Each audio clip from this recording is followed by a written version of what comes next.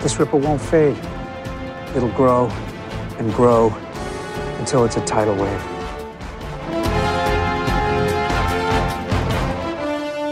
Welcome, everyone, to the Agents of S.H.I.E.L.D. podcast by Fantastic Geek, your official, unofficial voice of the Marvel Cinematic Community.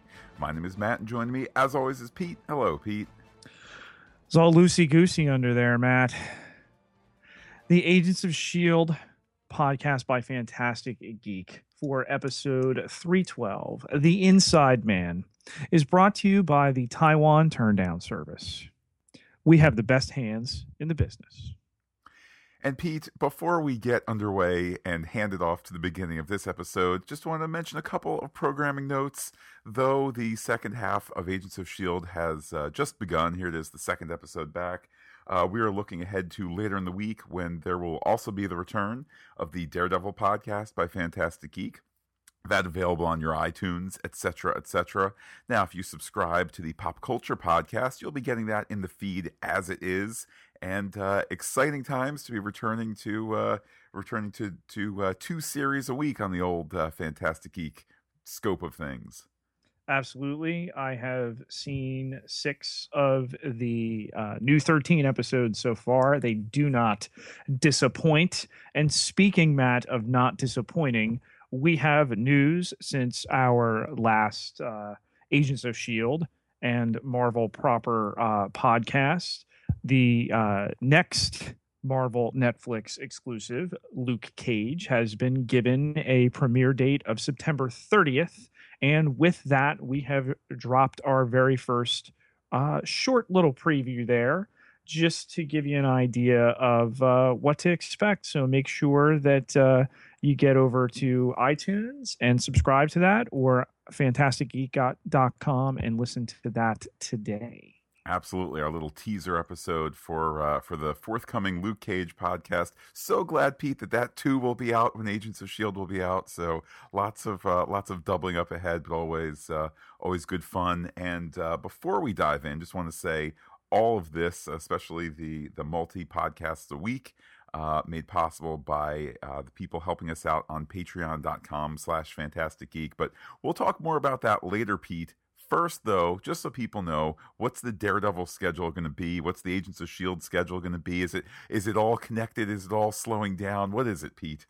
There's no slowing down. There's no quit in Fantastic Geek. We don't beg off live tweets. We don't, we'll get this podcast out, 5, 6, 7 days later after an episode. Daredevil drops the season 2 in toto on Friday morning at 3 a.m. our local time, midnight Pacific. We will be watching and recording a podcast for the season 2 premiere on Friday. So expect that to show up in your feeds. And then we will revert to the same schedule we had for the Jessica Jones podcast, which will be Sundays and Thursdays appearing in your feed, so as to not to coincide too much with Agents of S.H.I.E.L.D., which we were dealing with. There was some overlap the time that Jessica Jones came out, and then we were on Jessica Jones proper as S.H.I.E.L.D. had broken for its fall hiatus. But obviously, this will be our busiest time of the year until we're doing S.H.I.E.L.D. and Luke Cage beginning in very late September. Fun. So, Pete, from podcasts of the future to Agents of S.H.I.E.L.D. in the future, let's finally now get into tonight's episode of Agents of S.H.I.E.L.D. When we catch you up on what went down in this episode, our teaser, Matt, begins on Maveth, witnessing for the second time the death, the murder of Grant Ward. And then murder, that's a little harsh, although I know Ward's warriors would disagree. Let's call it what it is. The man was killed. Okay. And killed by Coulson. But then from his perspective, what my notes say, swirly tentacle memories And then Grant Ward, or what has become of Grant Ward, labeled by Jeff Johncox, given full credit here on the Twitter at JJ Nado, Nado, copyright Squidward. We have not had the name of the character spoken proper just yet on the show. It is out there. It's been spoken by a number of members of the cast at this point. It's not being treated as a spoiler. We're not going to use it until it's used, until it's on screen official. But we're going to go with Squidward here.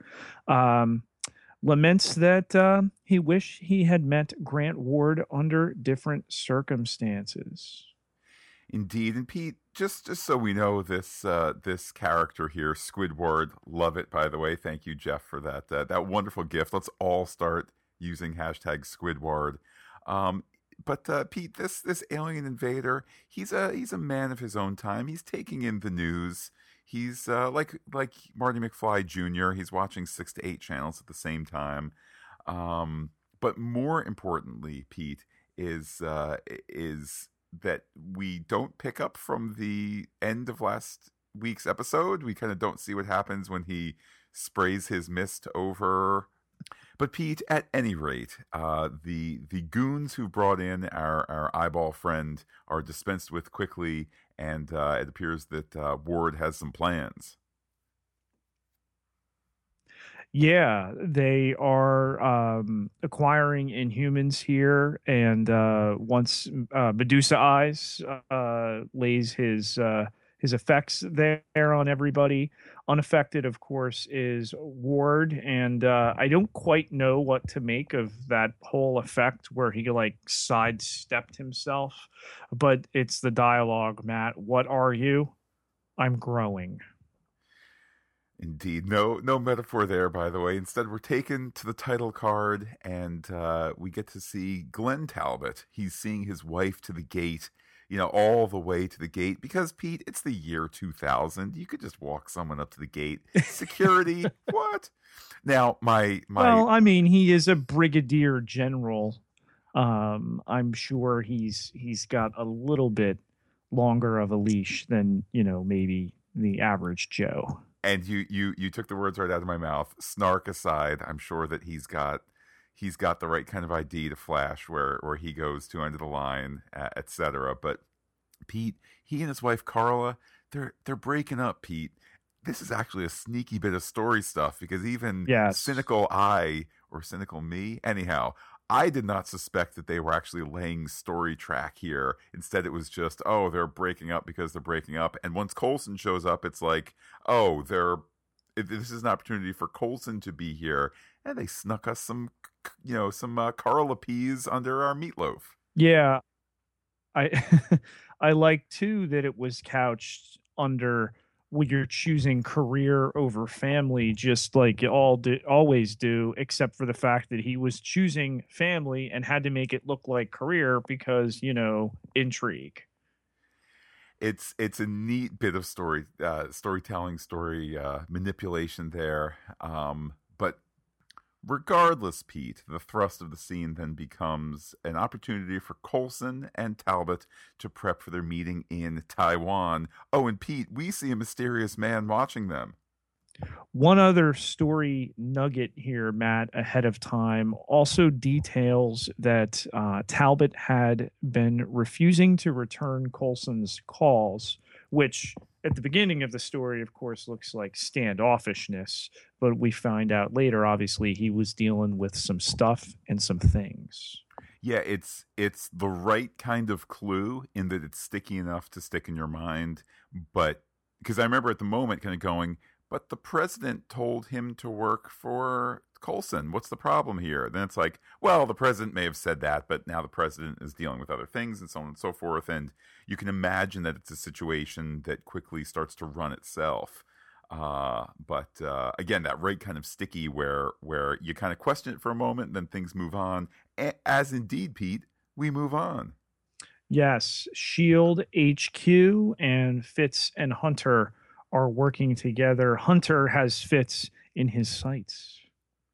he does. He's got a bazooka. There's also reference to Fitz having a case that makes gloves. It's for the director. And Pete, I thought that this was going to be a new addition, kind of a mobile go gadget go thing where Coulson can say, "Oh man, quick, fashion me a glove that can shoot mist or have X-ray vision or whatever." Not where we're headed this time, although I really am hoping for that in the future. I think there's tons of story potential with multiple gadgets on Coulson's arm.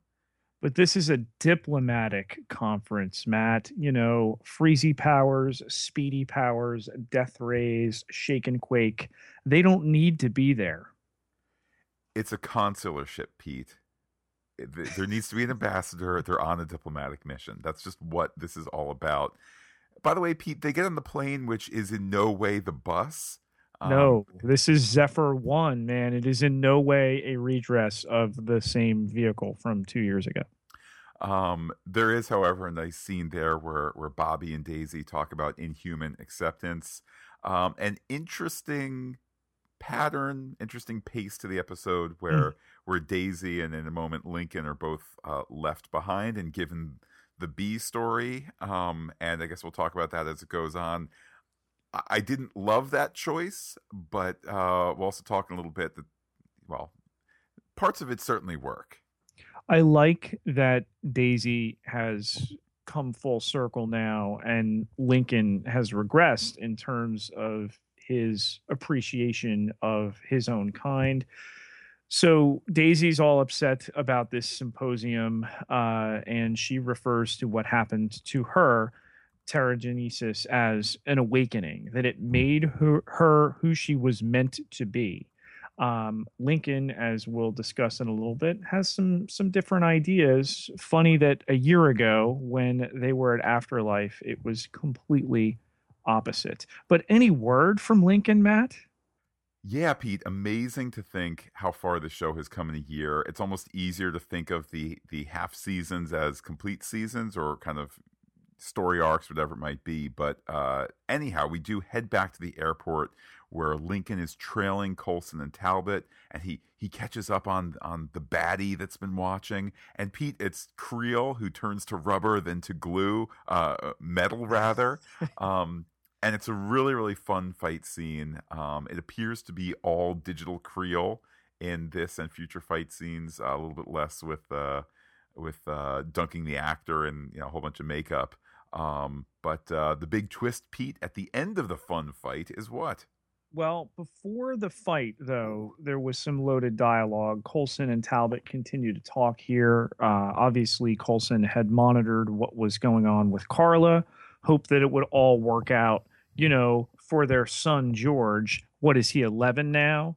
And just like that little piece before, wanting to fix this with Carla, we're laid additional story seed for later on. And it's another kind of sneaky addition there. I believe it was Mary Kirk on Twitter who at a certain point said that the boy in the box, what, do you think it's Creel's son? And I said, Oh, yes, that's perfect. And they come back from commercial and it's like, oh, man, it's Talbot's son. And as soon as they said that, it's like, of course it's Talbot's son. They set this up in plain sight, then hit it again. It's a really, really well-crafted episode in terms of its surprises. It was. The one issue I had when we see the boy later on in the gel matrix, either the effect that they're using or the way the camera was, on the person inside, or maybe even the dummy. They're not using an actual person. It didn't look like a child that would in any way be related to either of them. I thought it was going to be a separate Inhuman. I mean, obviously it makes a lot of sense to make it Talbot's child and, thereupon bury the twist, but, slight points off there for making it hard to recognize. It might be a case that they had the dummy before they had the actor. I'm thinking it might have been, are we going to get Adrian Pasdar back? Okay, quick, throw a black wig on this guy. Anyhow, We have Creel in the shield box, that containment unit, the Inhuman containment unit. Simmons asks how he got his powers, and Pete, we get another scintillating short answer: an experiment, which made me think of Luke Cage, who had like the same answer. Luke Cage, who met Jessica Jones, who came after Daredevil, who, it's just all the connectedness has me wondering, Creel, of course, referenced in Daredevil, just to complete the thought there. So I'm wondering if maybe they're laying some story track for way down the line that Creel and Cage or others perhaps might have a similar non-inhuman genesis to their powers. I was thinking about this the other day, particularly vis-a-vis Jessica Jones, and obviously Inhuman was never uttered in the course of that first season, and in no other show other than Agents of S.H.I.E.L.D. at this point.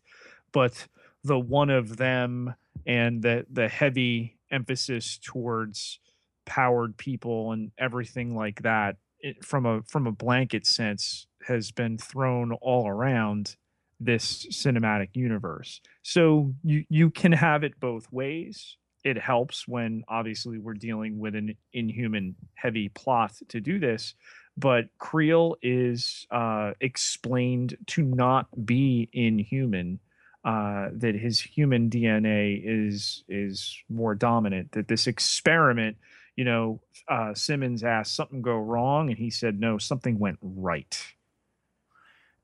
It just begs for more, and I hope that they pick it up, especially with all the kind of story room for the Netflix shows to be able to pick that up. But the story picks up in Coulson's office, Talbot explaining that Carl Creel, I don't leave home without him. That Creel has been rehabilitated as his own personal bodyguard. This, despite the fact that Creel killed Izzy in Idaho. I mean, that feels like a donkey's age ago, Pete. That's close to 18 months ago. I even had to. I mean, Isabel Hartley. We go right back to that. The shocking season 2 opener when Xena Warrior Princess was killed off. Pete, you of course refer to Lucille Frances Ryan Lawless, member of the New Zealand Order of Merit, aka Lucy Lawless. Yes. Prior to Hunter bringing up the shocking death of his friends in that season 2 opener, Matt, one other important piece: Fitzsimmons have a discussion about reopening their study on Inhumans as they're observing Creel. And speaking of Creel, the benefits of bringing Creel to Taiwan are highlighted by the fact that the symposium has 2 rules: no Inhumans and no weapons. Hence the idea of Creel being useful. He's not inhuman because he's not alien. That's made super clear. And he is the weapon, Pete. You see how he is the weapon. See that twist there? The absorbing man, of course, being able to do this.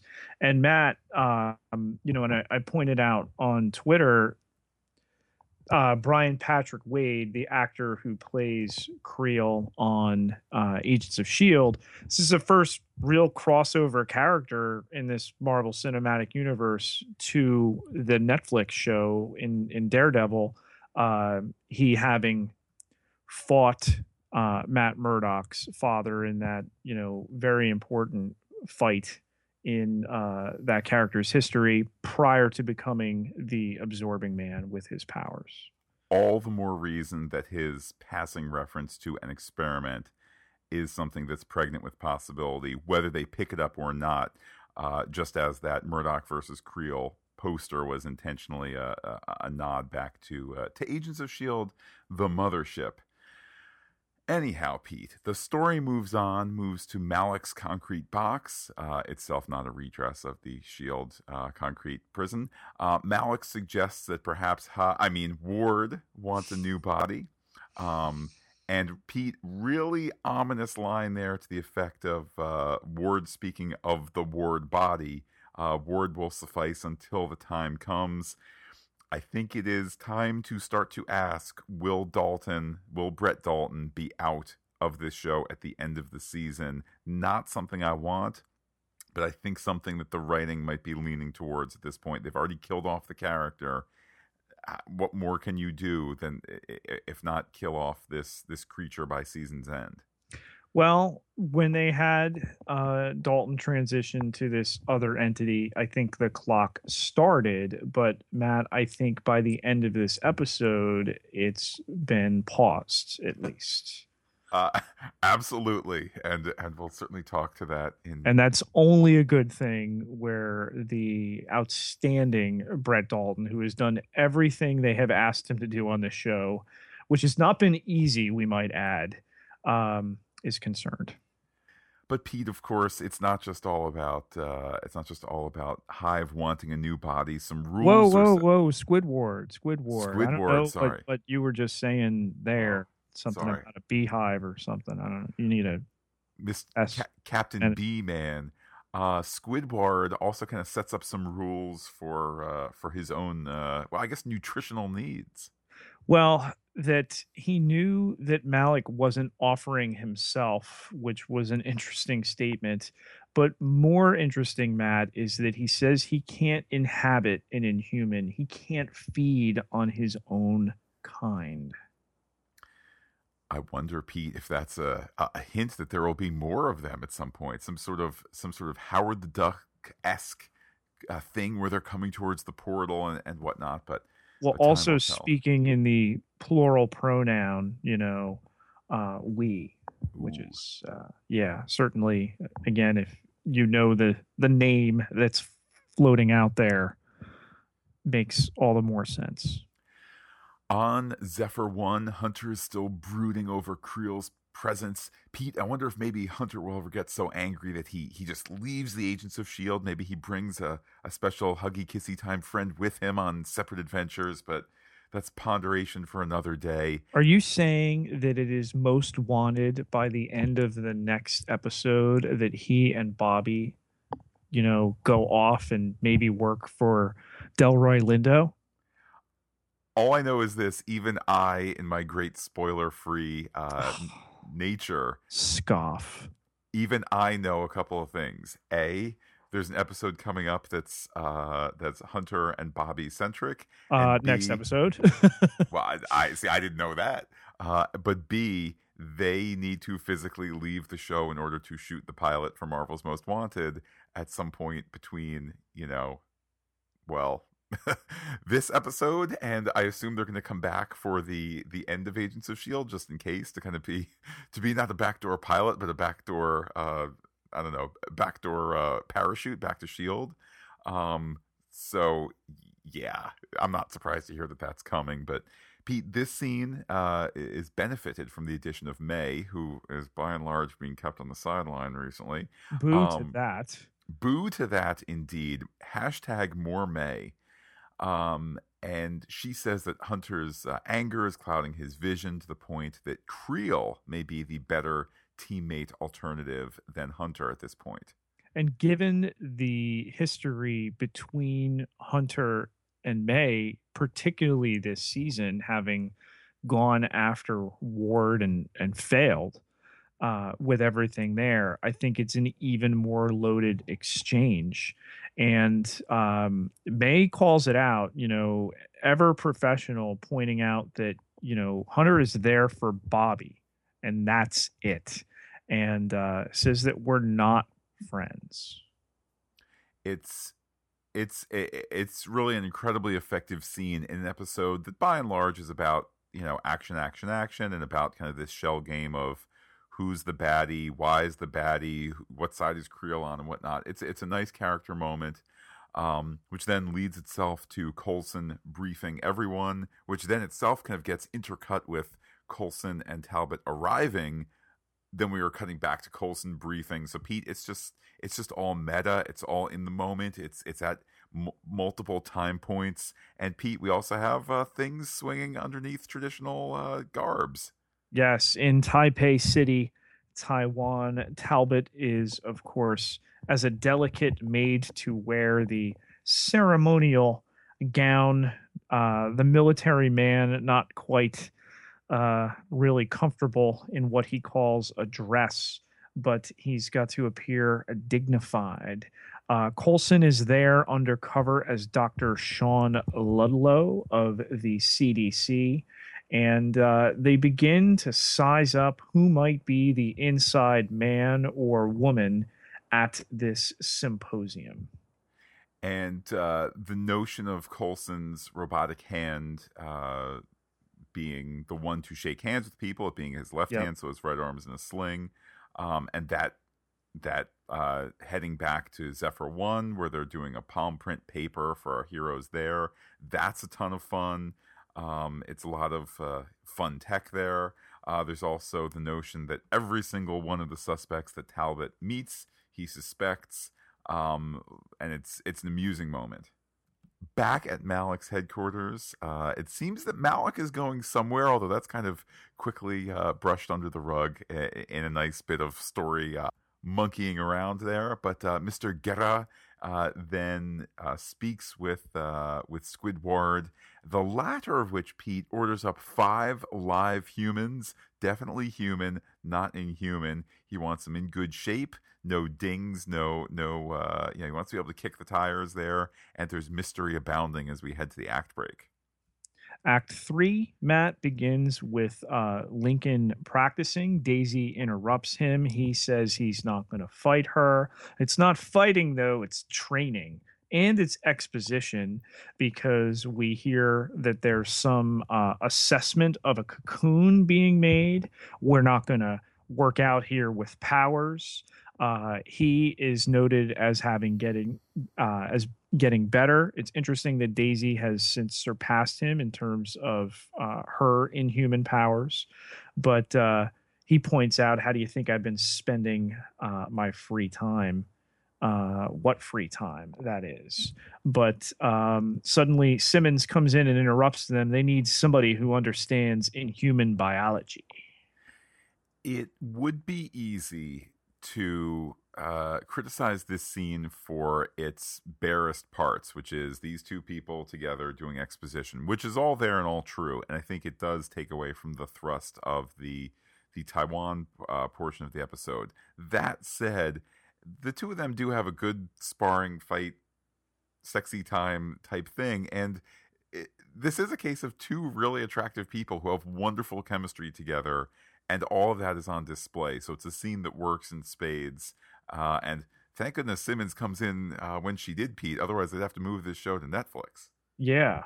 Or to later in the episode. Back in Taiwan, Talbot officially welcomes everyone to the symposium. And talks here, despite their unpronounceable names, about his words, about the new breed of alien that they're dealing with, and they need to come to a consensus. Coulson, as Ludlow, identifies them as Inhumans and talks about having sympathy towards them. But one woman mentions the name Inhuman. Is that meant to intimidate or mock us? What's going on there? And I like how it was intercut with each of the delegates speaking, so suddenly May is in Mr. Yakamura's room, and she's looking for details there.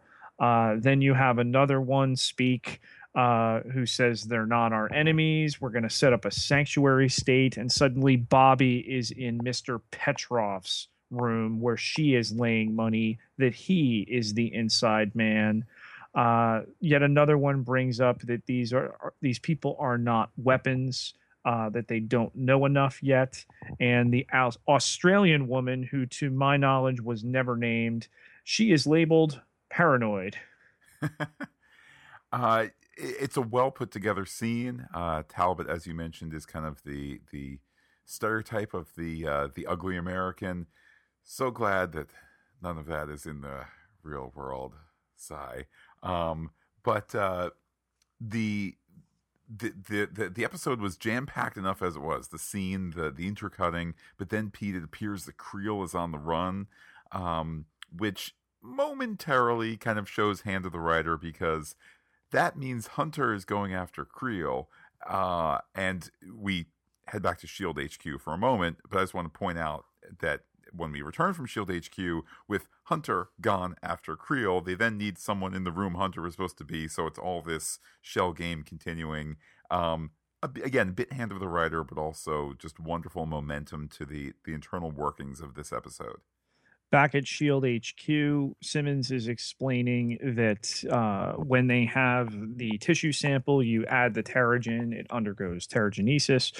But when they add Creel's blood, it stops the Terrigenesis, almost like it's protecting it. So they cannot reverse Terrigenesis, but there might be a way to develop some sort of vaccine to protect people from developing it. Whisked back to Taiwan, there's an African delegate who supports Petrov's sanctuary state idea that's beginning to gain traction. The Australian woman seconds it, and the discussion is that suddenly somebody's going to have a lot of Inhumans in their backyard. May, meanwhile, is encrypting a message. Bobby relays that Hunter has gone off mission, Matt. Indeed. By the way, how does May decrypt that message? She presses the button labeled decrypt. It's what you do. Hunter gone. So that means Bobby has to go into that room, and again, kind of there's this, I don't know, it's an appearance of chaos, which is really nicely managed by the story. Hunter discovers that there's a hymn which was referenced in the text that May decoded, and that the hymn is in a box truck. However, Creel quickly shows up to knock out Hunter, because Hunter doesn't know to watch his six, as they say in the biz, Pete. That means watch behind you. Yes.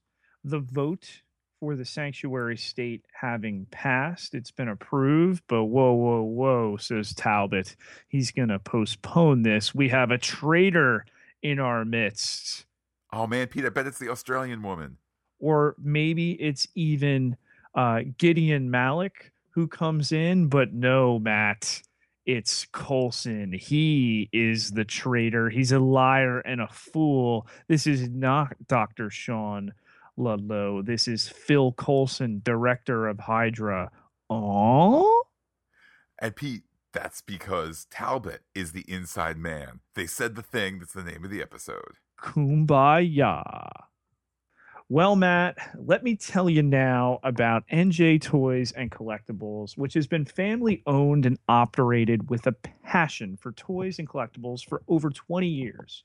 They carry a wide variety of items from Batman, Superman, and Wonder Woman, as well as many other comic heroes. They proudly ship internationally, and if you buy now and use our exclusive coupon code podcast, that's PODCAST, you can save 10% on your first order.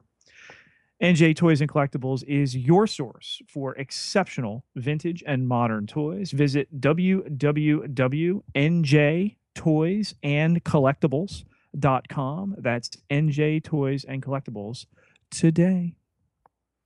Pete, we return from the act break with Hunter awakening. He and May kick some butt and establish that it's Talbot's son in the box, making it super clear. Sorry, Mary Kirk, I was with you that it was Creel's son, until all of a sudden the show did what the show does. There is at this point the fellowship splits, Pete. Hunter and Bobby stay together. They all have weaponed up, though. May rides off on a motorcycle because she's going to do all her action, or at least some of her action in this episode, entirely off screen.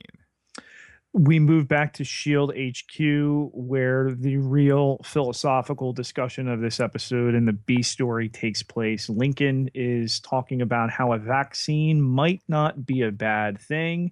And then Daisy sounds like the conscience and previewing things to come. She says, "You sound like that hate group, those watchdogs." You name, the name of that episode in a couple episodes.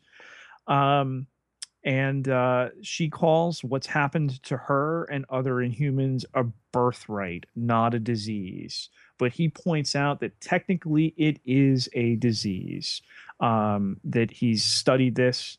And she retorts with, "Oh boy, somebody went to med school. Matt, are there troubles in paradise or maybe an altercation in afterlife?" Pete, I recently read a book called Hero with a Thousand Faces, and it said that all stories need conflict. So I think that that's what's going on here.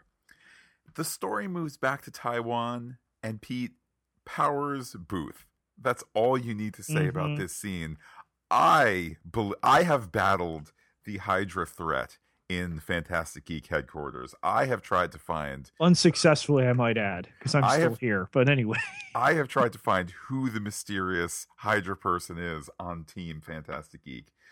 But even I was swayed by Powers Booth's performance here.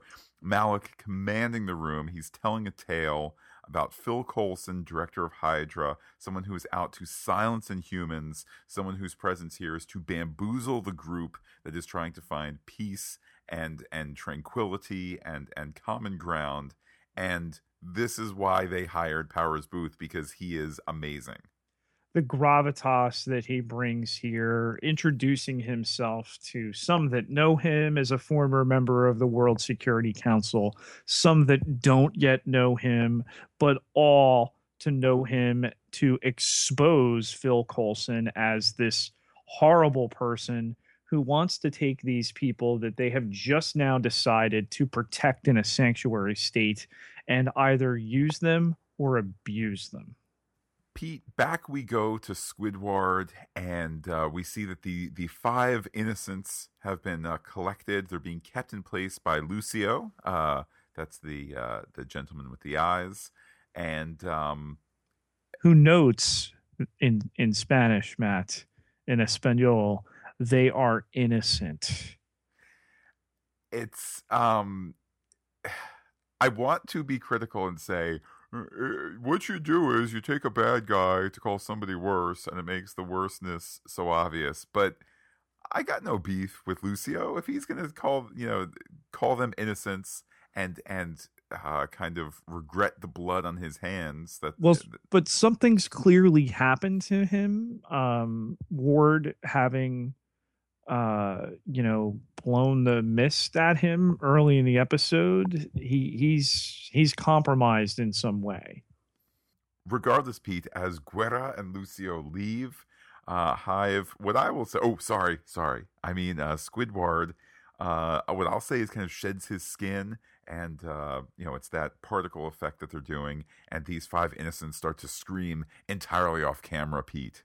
And Guerra is really somebody who seems to be cracking under what's going on with Squidward, at least closest to the camera. The story returns to Taiwan, where Coulson is handcuffed and has his robot hand removed. Malik shows up and confirms that the whole gig has been over Talbot's son. The Talbot actually is a good guy. There is good in him, Pete. It's that Malik has been manipulating him. And darn it, Pete, Malik is also sacrificing the deal to return Talbot's son. Instead, Talbot and Coulson are handcuffed together, and they're going to be killed. Malik leaves because that's what a bad guy does, is make sure other people follow his orders when he's not looking. And points out that he is building an army of Inhumans. Dun, dun, dun. We get an act break, and afterwards, wonderful humor here. Talbot asks that the guards shoot Coulson first, and it is initially unclear why there is all of a sudden this rapport between Talbot and Coulson, but as soon as Creel comes in, it's now clear that Talbot is just trying to delay because he don't leave home without Creel. Yes, and he had an inside man. Creel saves them. He's been tracking Talbot's son. and leading here to the firefight with our other Shield agents. Um, Hunter covering Bobby. Bobby's throwing batons. They're checking the conference room. There's no sign. Hunter finds no sign of the delegates or Malik. Suddenly, a laser sight on his hands, but there's Creel to take him out. But that doesn't make us even. It might not, Pete, but they're all kind of like one big semi-happy family now. With that, they all convene. So we have Coulson, we have Talbot, we have Creel, we have Bobby, we have Hunter. They're all gonna fight and maybe even die to go find Talbot's son. And they step outside the building, and May arrives with the box truck. The son is saved. Everybody gets in the truck. It was a little convenient, but given the way we segue at the end of the episode, okay, objective, get back, general under duress's kid. I'll play along. Meanwhile, back at Shield HQ, I guess we're still kind of caring about the B plot. For Daisy and Lincoln, life is tough. Life is smoldering, Pete, as they get even closer, and then suddenly Daisy's shirt falls up over her head. The apology makes sense. I found more interesting what was going on here beyond the shipping, like I know you like to do, Matt. I know you're a big Hunter May shipper, Hay as it's known. You have that all over the Twitter. I'm always happy to see some Dlink. What? Dlink, it's Daisy and Lincoln, or maybe Dlinky. It's Pete. This is what the cool kids do. All I know is this. I just want to point out, by the way, that I think that they had a slightly nervous camera operator, because as soon as that shirt comes off, I mean, look, we understand how they make TV shows. She's wearing a strapless bikini top or whatever. That cameraman takes half a step forward just to make sure you don't see what you're not supposed to see, whether it's real or covered or whatever it might be. But somebody was all camera shy, gun shy, whatever you want to call it.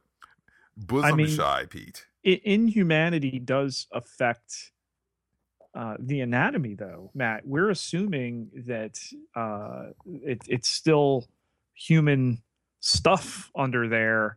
There could be other things we don't know. And, Pete, you're assuming that a cameraman has to make that decision. Like, this is real, isn't it? Are you postulating, Pete, that perhaps, much like the Christopher Lee villain in the James Bond movie of the same name, well, I guess not the same name, in the movie The Man with the Golden Gun, that she might have, like the Man with the Golden Gun, a superfluous papilla? Perhaps. Lincoln points out here that he's envious of Daisy, that she has this natural Zen thing about her powers. Maybe she got it from her mother or even from him. But it was always easiest for him at Afterlife. And this really highlights the shift that they've had in their relationship. He was the Zen master. He was the teacher, now the student, and vice versa. But he says he doesn't know if he can be helped, that there's this war inside him. And we saw a little bit of that earlier when he had to be called off from electrocuting Creel, who thankfully had grounded himself by turning into a tire. It's all this Creel stuff is fun. Matt, Lincoln doesn't want to lose control, but Daisy points out sometimes it's good to lose control. Wow! Pete, we then move seamlessly to the Shield plane, thrusting forward, speeding into the darkness. Inside it, son Talbot is okay. Papa Talbot is a good guy too. Coulson reminds Glenn Talbot that they're partners. They shake hands, Pete, the way real men shake hands, which is you kind of you have your arm go around Like, not go straight forward. The other hand kind of circle around with the elbow out and your hand parallel to the ground to show that your hand is at its biggest. So you can say, I have a big hand that does not have a knife in it. We will now shake hands to prove that we are brothers. And that's how Talbot shakes hands, because he's a man, Pete. When you do it in front of a camera, and like the 80s B-movie classic Megaforce starring Brolin's dad. I also see in my notes, Pete, that Coulson talks with May. Tell us more about that. Yes, the discussion here, Coulson references his meeting with Malik, and he can't shake the feeling that though he's supposed to be the last head of Hydra, cut them all off, you eventually get down to the last one, so you think, that he's somehow supporting someone or something. What thing, Matt? Well, we move back to Squidward. Really, really nice scene there. They brought in Uncle Owen. They brought in Aunt Beru. There's the other three of the five people, all skeletons. Sand people, Matt. Sand people. Might They're have been a arranged in a Jawa. circle to conceal their numbers.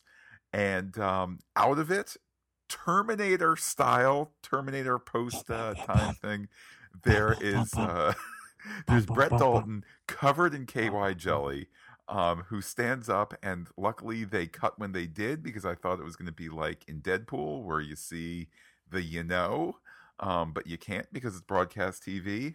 Sorry, ladies, and anybody who would really be eager to see that. Not me personally, but you live and love how you want to live and love. All I know is this: Brett Dalton, I fell, Pete, for the makeup, which was making him look a little puny. Now he's like super powered and covered in a whole bunch of jelly, which is supposed to be like skin jelly, but it's probably just like jelly from CVS. But healthier looking now. So obviously, having sucked up their life force or whatever we're going to say took place in there, they have seemingly replenished him so that good old Brett Dalton doesn't need to go through 5 hours of makeup for 5 lines of dialogue. And now that he's all muscular again, they'll probably put him in a shirt.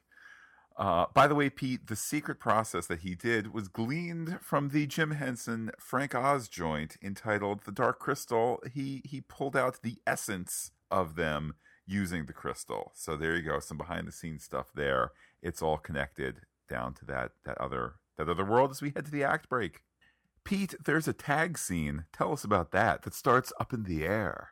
Malik is riding a jet, sipping champagne with Petrov, he of the Sanctuary State Solution.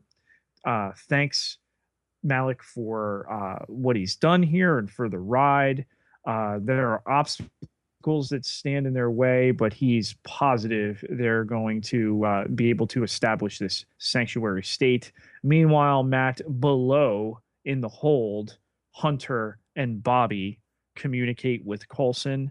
They are in the belly of the beast, he tells them, not quite sure where they're headed. The dossier.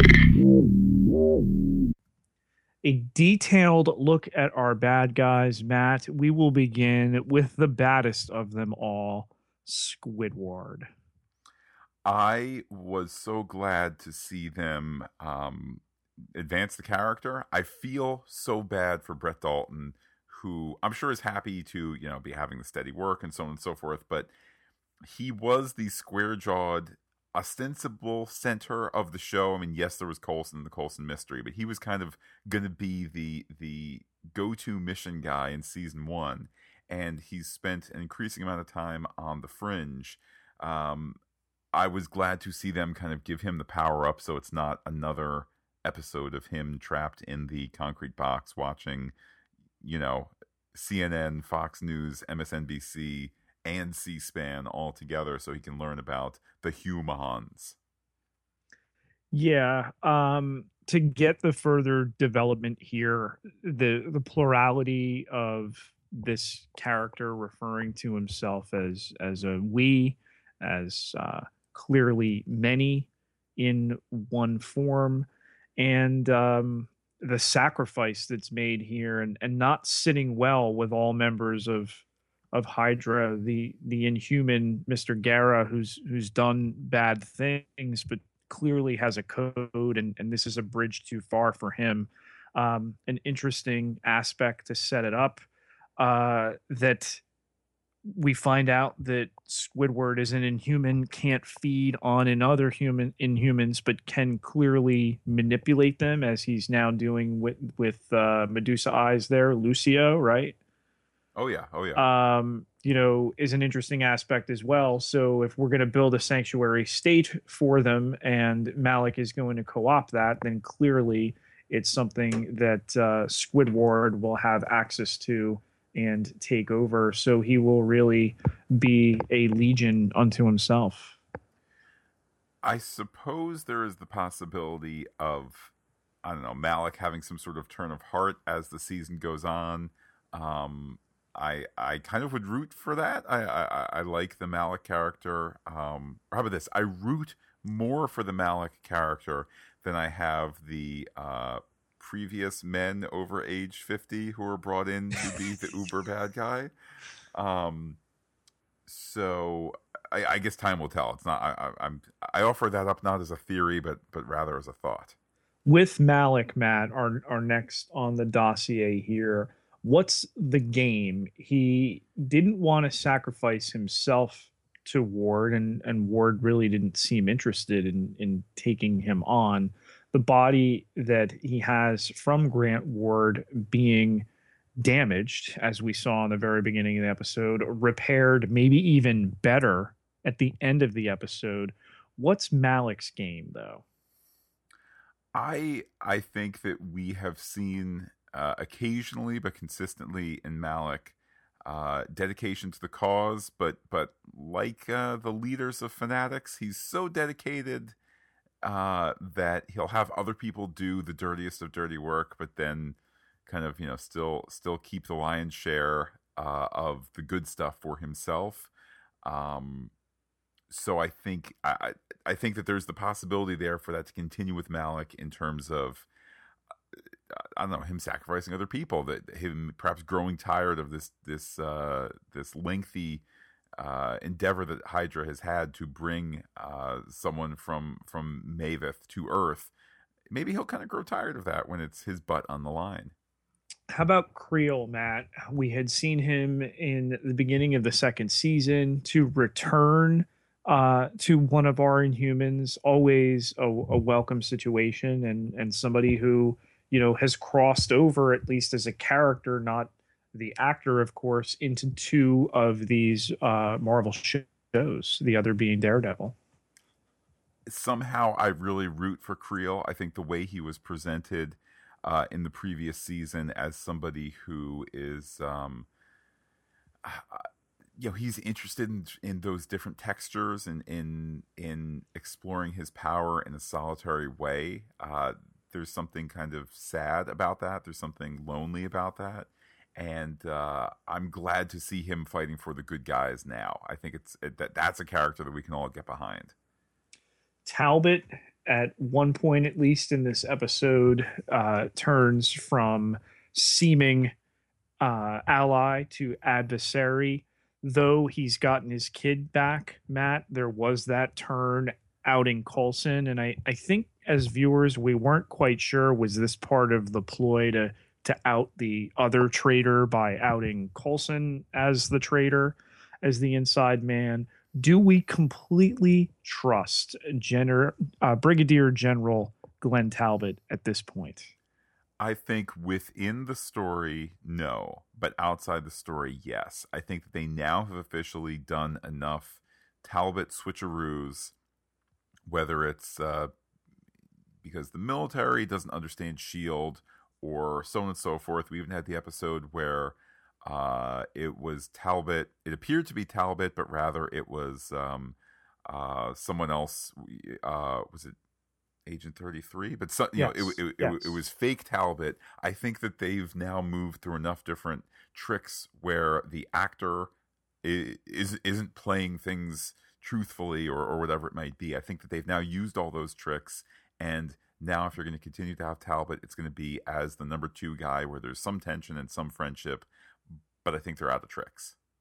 Welcome to level 7. Time to analyze and theorize. Matt, the big mystery at this point, with the revelation that he is an Inhuman, what is Squidward? I think that he is set on nothing less than global domination. There's this very clear path at this point towards this sanctuary state in Russia, or what I might call the SSR, in which Inhumans can go live, and in which Squidward can convert them to the cause. And given that path is so obvious, I would say that there's got to be twists and turns ahead, because this is 312. We're going presumably to episode 322, so we have 10 more episodes over what I would assume would be 9 weeks. 9 weeks. It seems the finale is going to set up again to be a 2-hour finale, which I say yeehaw to that. We don't have 9 episodes of stuff to get from here to there. At least I don't think so. So I guess look ahead for twists and turns. It's interesting that they admitted he's an Inhuman here. I think that sets up some potential issues. He was on Maveth. Why the exile there? Why, the difference from other Inhumans that Hydra all along has been essentially worshiping and trying to bring back an Inhuman. I don't know if that devalues their position in terms of, always trying to, it's like the pseudo Nazi ideal that they were looking for purity, and here they've got one of the quote unquote contaminated that they worship. It's an interesting aspect. I don't know if it necessarily all coalesces together. Time certainly will tell. How about Bobby and Hunter here revealed at the end of the episode at the in the hold of the Learjet headed who knows where? Matt, what's their mission, and are you sure they most wanted to go on it? Well, I am a little unclear how it is that they got into such a small jet, and all of that. However, I'll grant you the story flourish of, and they secret agent, and now they're there. I guess as teased before, as mentioned before, the time is fast approaching for them to get the loving kiss on the forehead and push off to at least make the time to shoot the pilot. Prognosticators such as myself, and I think you're of the same mindset, Pete, would suggest that those S.H.I.E.L.D. ratings are down. Agent Carter ratings were down even more.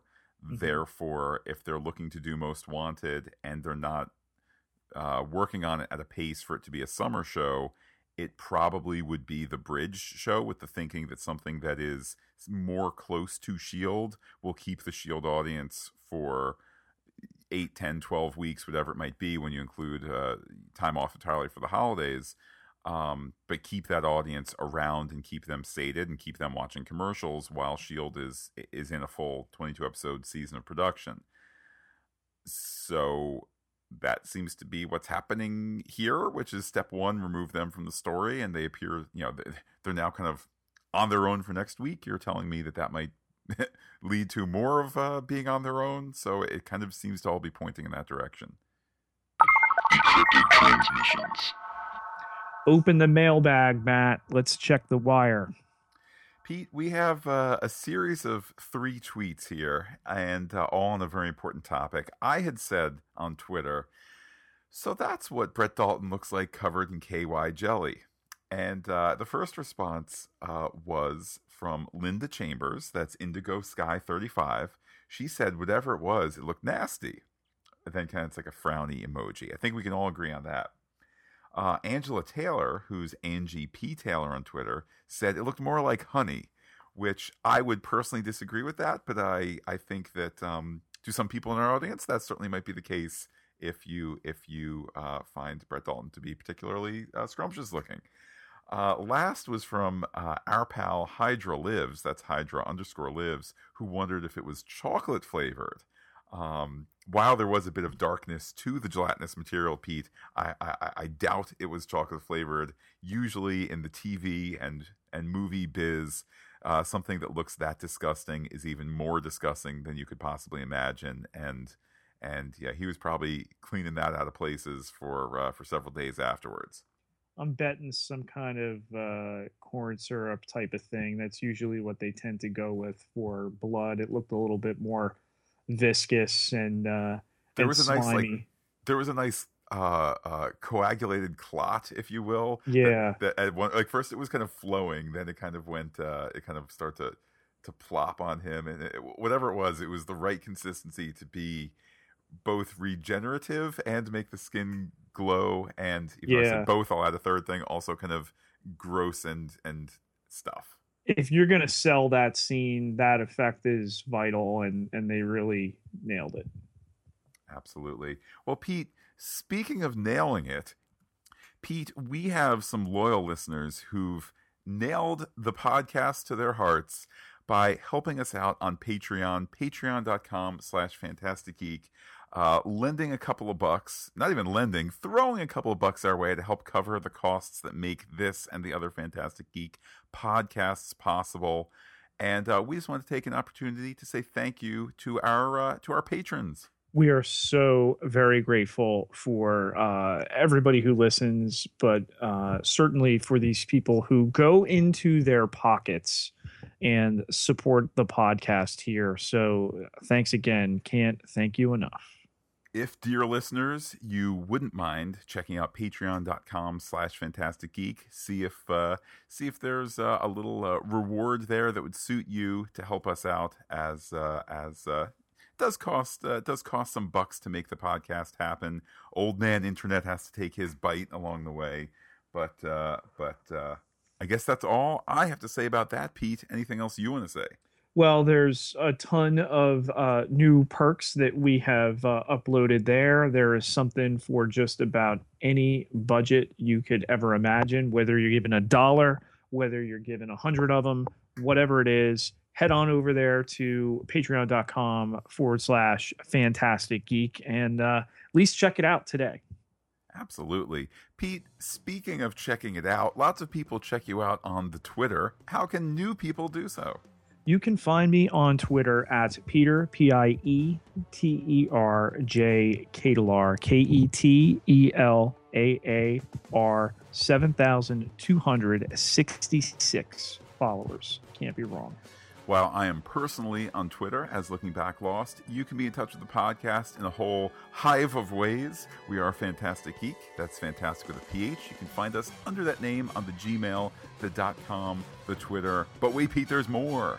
Facebook.com/Fantastic Geek, all one word with the PH. You click that little thumbs up, which the cool kids say is a like, and you'll suddenly be plugged in to everything we do. It'll be like we share a hive mind. Ooh. Well, with that, Pete, I will say adios to all our listeners and give you the final word. Hey, Michelin Man, let's finish this.